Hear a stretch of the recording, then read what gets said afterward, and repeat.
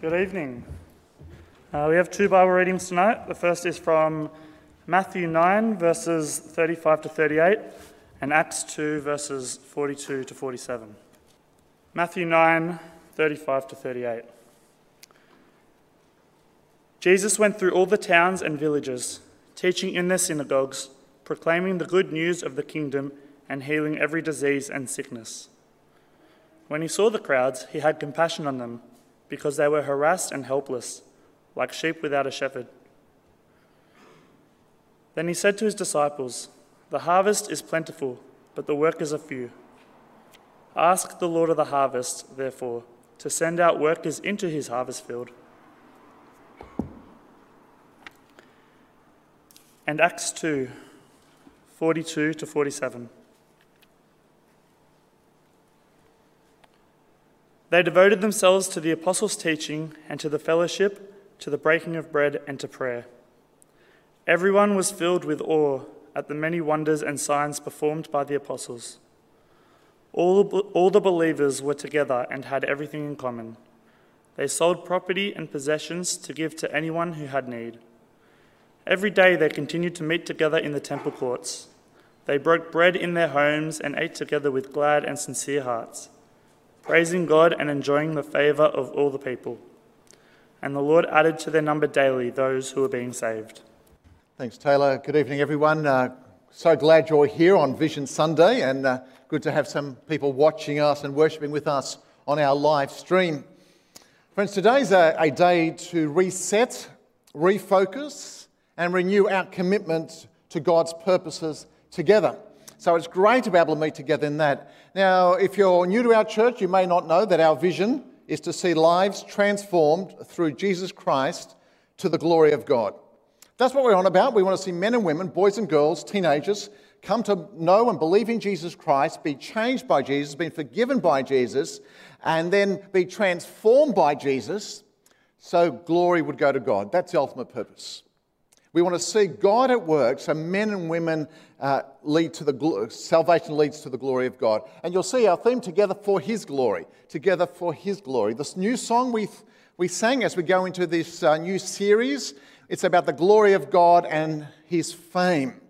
And so, as a church, you need to know right at the beginning, this is not about us, this is not about you, it's not about me, it's not about the reputation of Narwee Baptist Church, although that is important. It is about living in such a way as God is glorified. We talk about the 5 M's, to magnify God by bringing people to Jesus, and membership in His family, so magnify membership, leading them to Christ-like maturity, M for maturity, equipping them for loving ministry in the church and effective mission in the world. So as we think about that vision and that purpose, we want to ensure that what we do fits into God's purposes. We didn't just make these up. We think they come straight out of the Scriptures. And they're there to help guide us and in our ministries together. And so I was praying about what we touch upon, what passages today, as we go into a new year. God took me to, firstly, Matthew 9, 35 to 38. And I'm going to say right at the beginning, I want us to be captured by Jesus' vision. And it's a powerful little passage that the first Bible reading says, Jesus went through all the towns and villages, teaching in their synagogues, proclaiming the good news of the kingdom, and healing every disease and sickness. When he saw the crowds, he had compassion on them because they were harassed and helpless like sheep without a shepherd. First thing I want you to do, and I want us to do this year, is to see as Jesus saw.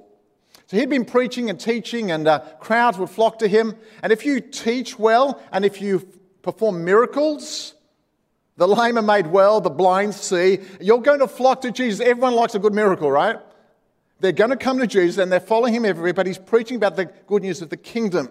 And Jesus, though, sees the crowds. They're coming. And sometimes we don't see the crowds. Sometimes you don't see the people you come across in the shopping centre or at school, at university. You see them, but you don't see them. But Jesus saw them. They were lost, they were broken, they were helpless. They needed a shepherd, a good shepherd, unlike the religious leaders of the day who were bullying the people. And they needed a saviour. They needed a Messiah. Jesus sees things properly. He sees the crowds. They're poor and broken and hurting and ill, the outcasts. They are leaderless, harassed, bullied, bruised and helpless. And he also, I think, looks beyond the confident outward appearance of some, because I guess some of the people who came to see him would have looked confident, would have been successful. But Jesus looks inside their hearts and knows that they are broken, that they are sinners, they are rebels, that they need his love and his forgiveness. Sometimes overconfident people don't realise that they need Jesus. Now, people in prison often get converted because they realise they're broken and they need Jesus. Successful sports people, successful business people and so on. Often comfortable, you have your nice big house, your car, your money, and you don't think you need Jesus. But Jesus looks into them.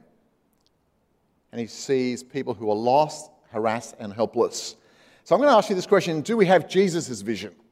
Do we see people as spiritual beings in need of a shepherd and a saviour? If we don't, life will go on as normal in 2022. If people don't need Jesus, you're never going to share Jesus with people, right? If you don't really believe that they're lost, if you don't really believe that they're harassed, if you don't really believe that they're going to hell, that they're under the judgment of God, you won't do anything. I remember being on a mission trip to Bali, and many in our church have been on these trips. I remember walking along the dusty tracks and the roads in Bali. And it's quite easy to realise that people are harassed and helpless and lost and in poverty. See, people are begging with a limited number of limbs. And you see people outside of their little homes that have a little altar. And they offer sacrifices of food to their gods, as if their gods are hungry, right? And they need the food. And as we walked around as a mission team, we looked at that and think, wow, lost. Wow, boy, we need to get Jesus to these people. They need to hear about God's love and God's forgiveness. You don't need to feed God, God feeds you, right? But we need to see Australians like that. So you come back to Australia to realise that the Australians are lost. Australians are in need as well. Our work colleagues, our fellow university students, and some of you will go to university for the first time this year. Those overly confident, really smart people you hang out with. You think, man, they're not going to care about Jesus. They need Jesus too. That's why you need to get involved with your university Christian groups on campus. Get trained and equipped and partner together with others to do the work of the gospel on campus. Children, youth, and some of you have been planning for youth ministry. Those young people harassed and helpless in need of a saviour and a shepherd. And you are going to share this good news with them this year. Kids ministry, adult ministry, whatever it is, families ministry, your shopkeepers, wherever you go to a cafe. Pray that you'll be able to see them as Jesus sees them, lost and yet valuable. So much so that God sent his son to die for them. But secondly, don't just see the crowds, look. I often like to sit and have a coffee by the side of the road, often when traffic goes past and people are walking up and down. And so it might sound a bit strange, but I watch people, do you? So what are they like? There's a family, someone's shouting at a kid, and someone's running around here, and I wonder what's happening in their life. I need to see people. But then when he saw the crowds, he had compassion on them. And I'm told literally the Greek for have compassion refers to a gut reaction. You see a need and your stomach knots up. I remember once in Marrickville, and when I was younger, and I was at a bus stop, and just down the street I saw some guy, and I heard him punch another guy in the face, and the guy collapsed on the ground. I tell you, there's a physical reaction in you when you see that. And you want to do something. You think, how can I help? Who do I call? Hoping that this guy will go away and not hit him again. Someone has said you can pity someone and watch him die. Oh, well, that's his tough life. But compassion moves you to do something for that needy person.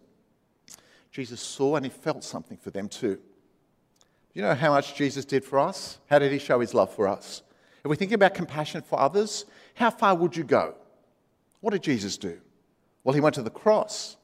They beat him, they scourged him with whips that ripped the skin off his back. They nailed him to a cross, and they lifted up that cross, and they dropped it in its place, and they left him there to suffocate. When he could breathe no more, he died. That's how much he loved us. Cruelest form of torture the Romans had invented. God allowed his son to endure that, to demonstrate his love, to take our punishment, to be a sacrifice in our place, to have victory over the evil one and over sin. A sacrifice, a victorious sacrifice. because he loves us. Compassion. Friends, when you see and you feel, you've got to do something, don't you? Dr. Pierce was the founder of World Vision. You know, World Vision's a great organisation serving the poor and the needy across the world, and also taking the good news of Jesus to them as well. It's not simply feeding them, but sharing Christ with them as well. When he saw the need, he prayed, "May my heart be broken with the things that break your heart, O God." See, feel, and pray in that way. John Knox led a major taking of the gospel to Scotland. And you know what he said? One of his prayers was, "Oh God, it was like this. Oh God, give me Scotland or I die." Well, that's a bit over the top, you think? Give me Scotland or I die. In other words, it's not like, "Oh God, if you want to save someone in Scotland, that's good. Just passing through." No. Scotland needed Jesus. The people needed to be saved. And he said, "God, let's do something in Scotland." Hudson Taylor went to reach the Chinese. William Carey, a heart to reach India. Tim and Val, a heart to reach people in South Central Asia. Ado, a heart to reach the surfing communities in Asia as well. David and Carol working amongst Muslims in Asia. Peter Beck and Michelle working with a Power to Change, going into schools to take the gospel. Our kids and youth leaders, our SRE teachers, our playtime leaders. A passion to bring hope to the lost. Our craft leaders, we could go on. You can pity them this year and watch them die and stay separate from Christ. Or with compassion, you'd be praying for opportunities to bring good news to them. Mike was a friend I studied at Bible college with. And he was an English guy, and he said, "I'm an alcoholic." I said, "Okay, what do you mean?" He said, "Well, I had a major alcoholic problem, and because of alcohol abuse, so I lost my marriage, I lost my business, and I landed living on a little boat on the Thames River in London." I said, "Well, what are you doing here at Morling College studying the Bible for the ministry of the gospel? How did you end up here?" It said one day it was a teenage mission from the United States. They came over. They were out witnessing the people around the area, and they came to me, and I didn't have many friends, and rejected by my wife, and I was a misery, he said, harassed, helpless, lost, broken. And these kids kept telling me about God's love. And the final day, he said, I didn't respond, but the final day they came to me and said, "Mike, one last chance. We want to tell you before we go home that God loves you, and God can change your life. He can transform your life. He can make something of your life." So I didn't do anything then, I think, but as the kids walked away, I thought about that. Now, a bit later, he gave his life to Christ. And God started to transform him. We're talking about transformation, genuine transformation. His wife saw the changes and he said, "Well, what's happened to you?" He said, "Oh, I've met Jesus. My sins are forgiven. I'm getting help for my alcohol problem." She too was converted. And God had brought him to Australia to work in ministry together. A group of teenagers who felt that gut reaction, compassion for this man who was lost and broken, and dared to do something. For God so loved the world that he gave his one and only Son, that whoever believes in him shall not perish but have eternal life. People matter to God. For God did not send his Son into the world to condemn the world, but to save the world through him. Friends, that's why evangelism and global mission must be at the forefront of our ministry at Narwee Baptist. We can never talk evangelism enough in a church. Someone sometimes says, "Oh, we're always talking about evangelism, not enough about love." You can never talk too much about evangelism, because I'll tell you what naturally happens. We naturally gravitate to love and fellowship rather than evangelism and mission. It's natural. You find that? It's much easier to hang around with some people, have a Bible study together, have coffees and tea, how you going with your life, reading your Bible, than to be out there sharing Christ with people. We must do as Jesus did. Jesus went around the towns and villages teaching, proclaiming the good news of the kingdom and healing every disease and sickness. He's preaching the kingdom, demonstrating that the kingdom had come through the healing ministry. But then at the end of Matthew 28, at the end of this gospel, when he was about to set his disciples free to go on the ministry. In other words, he's trained them, he's equipped them, he's given them a vision. Now he says, "Go. All authority in heaven and on earth has been given to me. Therefore, go and make disciples of all nations, baptizing them in the name of the Father and of the Son and of the Holy Spirit, and teaching them to obey everything I've commanded you. and surely I am with you always to the very end of the age. Preach the kingdom. Now, guys, it's your go. Off you go. Trusting in me. I'm with you. Never leave you, never forsake you. Go take this gospel to the ends of the earth. Take it to that place called Australia. Take it to that place called South Africa. Take it to that place called Brazil. Not that they knew those places at that point. Take it. And friends, most people will become Christians because they have a Christian friend. A Christian friend who loves them and cares with them and invites them and includes them in their life. And slowly we hope that as you do that and they ask you questions and they see your life being transformed by Jesus, they'll want to know how they can be a part of that.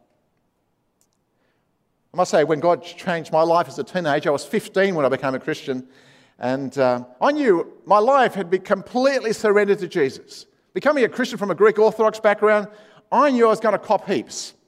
My parents weren't going to be happy, my relatives weren't going to be happy, people in my community weren't going to be happy, but we were touched, myself and some other people. We just thought, wow, Jesus is the only way to God. Everyone else is going to hell. We've got to get out there and tell people about Jesus, right? Now, when you're 15 and 16, you're going to change the world for Jesus, right? Anyone like that? You remember those days? Some of you are not even 15 or 16 yet. But some of us, it was like, we're going to change the world for Jesus. We do ministry and we get a little bit older, then we get a little bit tireder, and then we don't maybe struggle to change a nappy or two and then change the sheets in our bedrooms, but not changing much else. Now, when I was a teenager, it was like, there were a whole bunch of us. I remember John Dixon telling similar stories about his own life with his mates, just anywhere they went, talking about Jesus. I remember setting up an ICF group at my school, Enmore High. I found a Christian teacher, said, hey, we should set up a Christian group on campus at our school. Okay, let's do that, just to take Jesus to others. I was involved at Sydney Teachers College. I just thought, if you go to college, you don't just study to be a maths teacher. That's pretty boring, right? Amen. Yes, not. That's not exciting. But running a weekly Christian group and running Bible studies and running evangelistic events and writing for the student newspaper and telling them about Jesus, that was exciting. So I went to Teachers College for 4 years and I was on a scholarship, the day they used to give us scholarships. There was no fees for me back then. Thank God for Gough Whitlam, right? No fees, no HECS, nothing. Free. And they gave me money to do ministry on campus while I was studying to be a maths teacher. And then I got into a high school again. People said, Gratsounas, you're meant to be teaching maths. You spend all your time running Christian groups and camps and so on. I said, well, as long as I do a good job teaching maths, I can do the other things along the side. Tallachil Baptist, running youth groups with a whole bunch of people, with some of the toughest kids, and so on. Some of you are young and energetic. You just start. Yes, some of you are a bit older over here. But you guys over here, I'll come to you in a moment. When Jesus sees and feels and starts proclaiming, he wants us to do the same. He wants us to get out there and make a difference for him. As someone said, you only one life. It will soon be past. Only what's done for Christ will last. Whether it's serving overseas on mission, going to full-time ministry at a Bible college, to train to see where God will lead you. And we pray as Jesus taught us to pray. Jesus, when he saw the people harassed and helpless, he saw, he felt, he was preaching. He said, the harvest is plentiful. The workers are few. Ask the Lord of the harvest, therefore, to send out workers into his harvest field. Jesus just sees the work. And friends, today we just see the nations of the world. We see our community where very few people are Christians. We see the harvest, and we pray that God would send workers into the harvest field. Young people, older seniors, Muslim groups, Hindu groups, football teams, whatever it happens to be, craft groups. But don't pray unless you're willing to be the answer to your own prayer. Don't pray until you're willing to be the answer to your own prayer. Because who are going to be the workers? Where will the workers come from? It's us. When we're praying that God will send out workers, he's really saying, come on, let's pray. And some of you are studying the Bible part-time at college. Others are volunteering as youth leaders and home group leaders, and others are running other ministries. Praise God for that. Because you are the workers. Keep praying that God will raise up more workers to go into the ministry. Chloe's taking a step of faith to do a degree at Morling College. Tim's going to look after her, aren't you, Tim? I'm saying, who's next? Who's 25, 26, 27 thinking, I should invest not in a career here which might make money and give me a comfortable life, but maybe I should think about going into full-time ministry or mission or youth pastor or women's ministry, whatever it happens to be. Who's next? Sometimes we can't find workers to join our team. We're willing to pay them. We can't find them. I'm just saying, who's next, right? Who's God speaking to? Let's pray that God will send more and more workers into the ministry and mission field.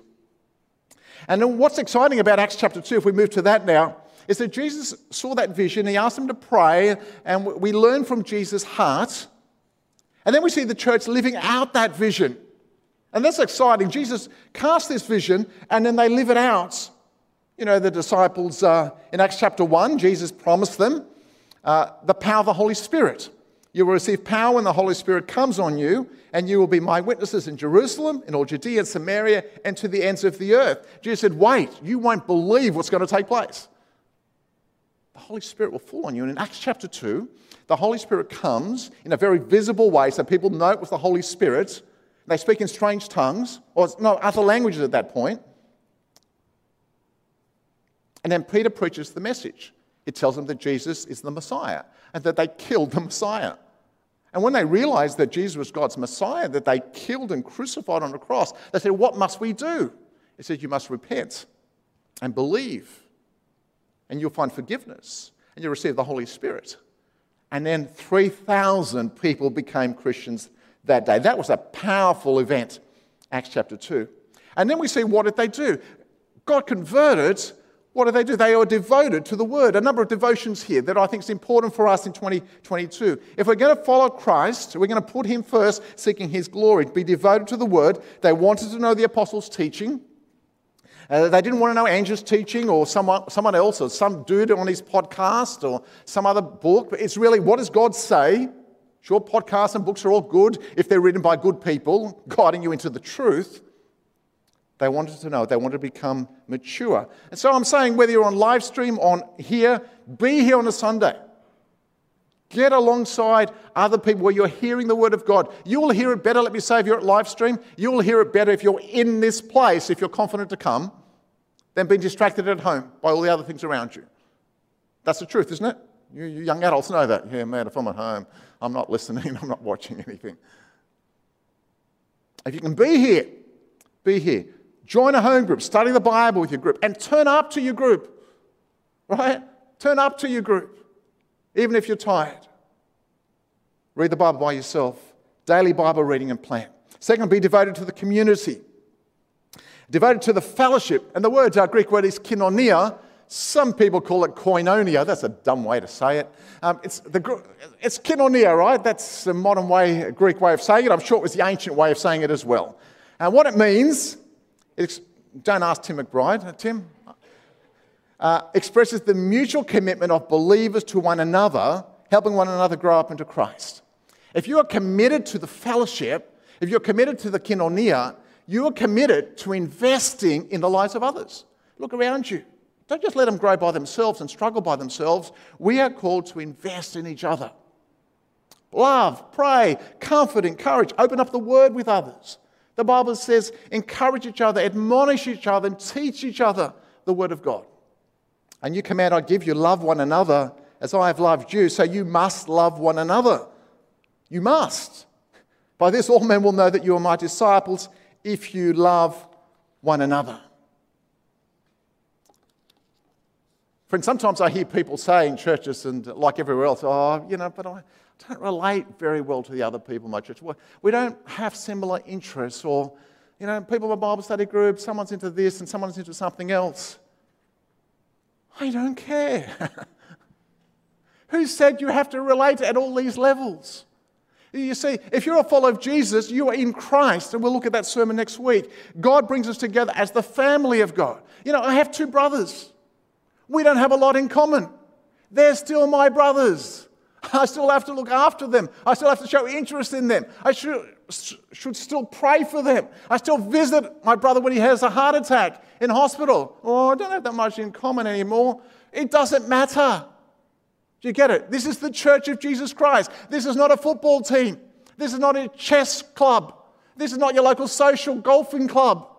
This is the Church of Jesus Christ. We are the family of God. We are the body of Christ. And God puts us together and he says, go, love. Don't run away from others. Sure, some of us are more difficult to handle than others. Right? People have to put up with me as I have to put up with you at times.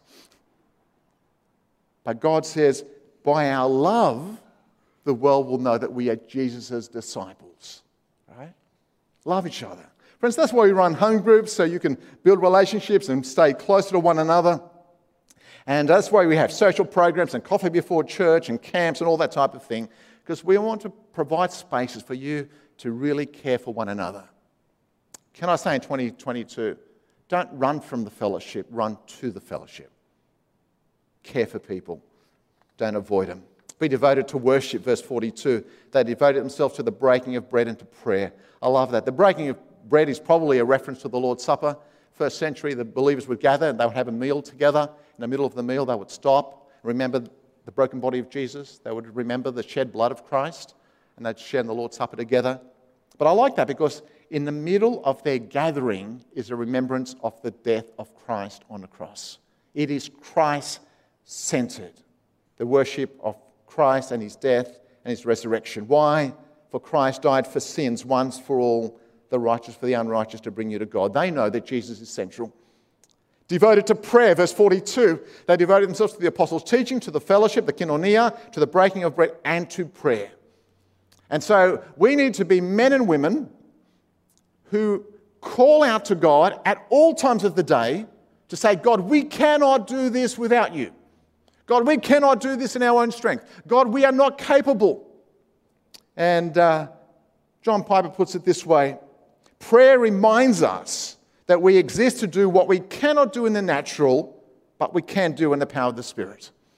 When I think I can't do it, I don't know how to love that person. I don't know how to put up with that person or care for them. I don't know how I'm going to handle the opposition my parents are giving me to my faith. I don't know how to handle that person in my workplace. Call out to God, say, God, please help. I need your help. And the Holy Spirit empowers you to do that work. Be devoted to joy and praise, verse 46 and 47. Every day they continue to meet together in the temple courts. Now, this is the beginning. Not everyone can keep meeting every day in the temple courts because there are no temple courts here. We've got to go to work and we gather at different times. But they broke bread in their homes and they ate together. They had meals together. There was hospitality. And they ate together. It's great to eat around or gather around food with glad and sincere hearts. Listen to that. Glad, happy hearts, sincere hearts, praising God. These early Christians were not miserable. They were happy in Christ, right? They were joyful in Christ.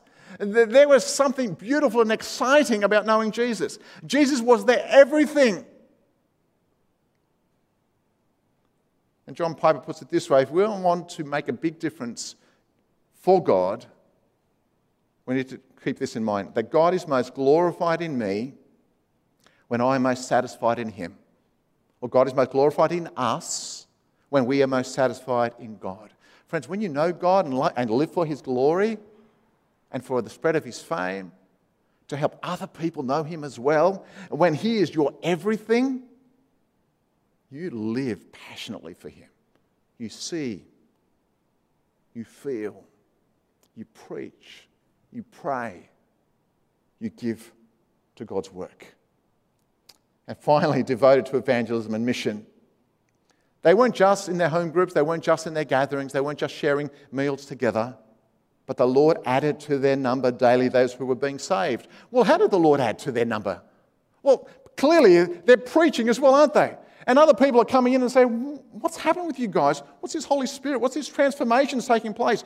You guys used to be Jews and now you're Christians. What is happening amongst you guys? They're coming in and they're listening to the gospel. Said, you wouldn't believe it. Jesus, they killed him. They crucified him. On the third day, God raised him from the dead. And now we've received the Holy Spirit and we're going to live this new life with Jesus. He is the King. And Lord kept adding to their number those being saved. It is my prayer that God will keep adding daily those who are being saved.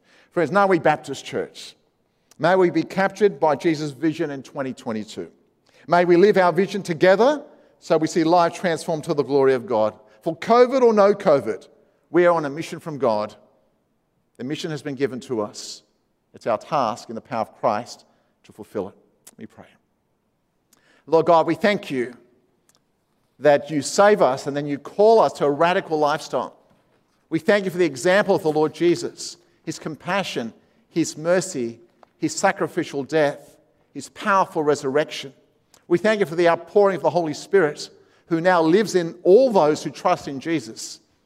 And may we be like the early church, devoted, God, devoted to prayer, devoted to Jesus, devoted to evangelism, devoted to joy and praise, devoted to making a difference for the sake of your glory.